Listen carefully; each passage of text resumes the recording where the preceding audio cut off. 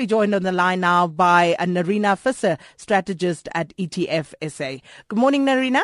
Morning, Sakina, and happy Thursday to you. No, most definitely.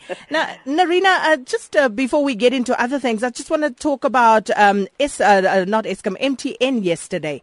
And, they're talking about infrastructure upgrades, 30 billion rand worth of infrastructure upgrades on the cards there. Yes, indeed. It was a good set of numbers from MTN. Of course, the Nigerian businesses have been hurt somewhat by the decline in consumer spending because of the weak oil price that we've got.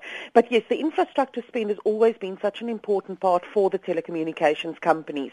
And I think what we saw in MTN's numbers yesterday were that particularly data was a big contributor, and that's where the big growth came from. But in order to continue delivering good data feeds to clients, you actually need to continue spending that infrastructure.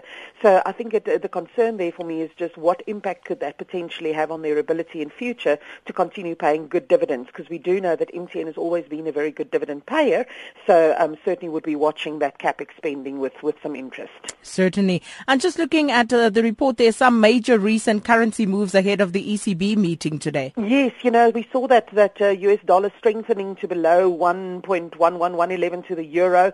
This is, I think you said in your news report, also 11.5-year high, and it's quite close to 120 to the yen. And I think this is really just in anticipation of the ECB meeting today, where we're expecting to see more details of their asset buying program.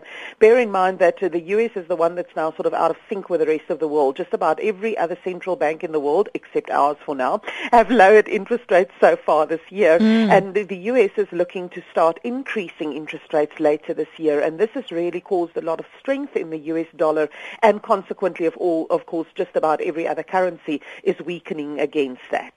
Which is very interesting because just looking at the business day there again, it says that the prospect of a rate rise looms ever nearer for us. Yeah, we do have to try and keep our own, not just our inflation under control, but clearly, credit spending and credit worthiness of consumers do remain quite important. We thought that we would get a reprieve in terms of the lower oil prices, but it seems to have been dissipated quite dramatically. So I don't expect our central bank to lower interest rates. At best, I think we can hope that it stays at the current levels for longer. And speaking about the oil prices, it seems as though the US oil inventories are at record highs. Yeah.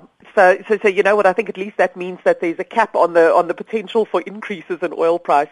That current stockpile in the US is sitting at 444 million barrels of oil. This is the highest levels of for at least 80 years.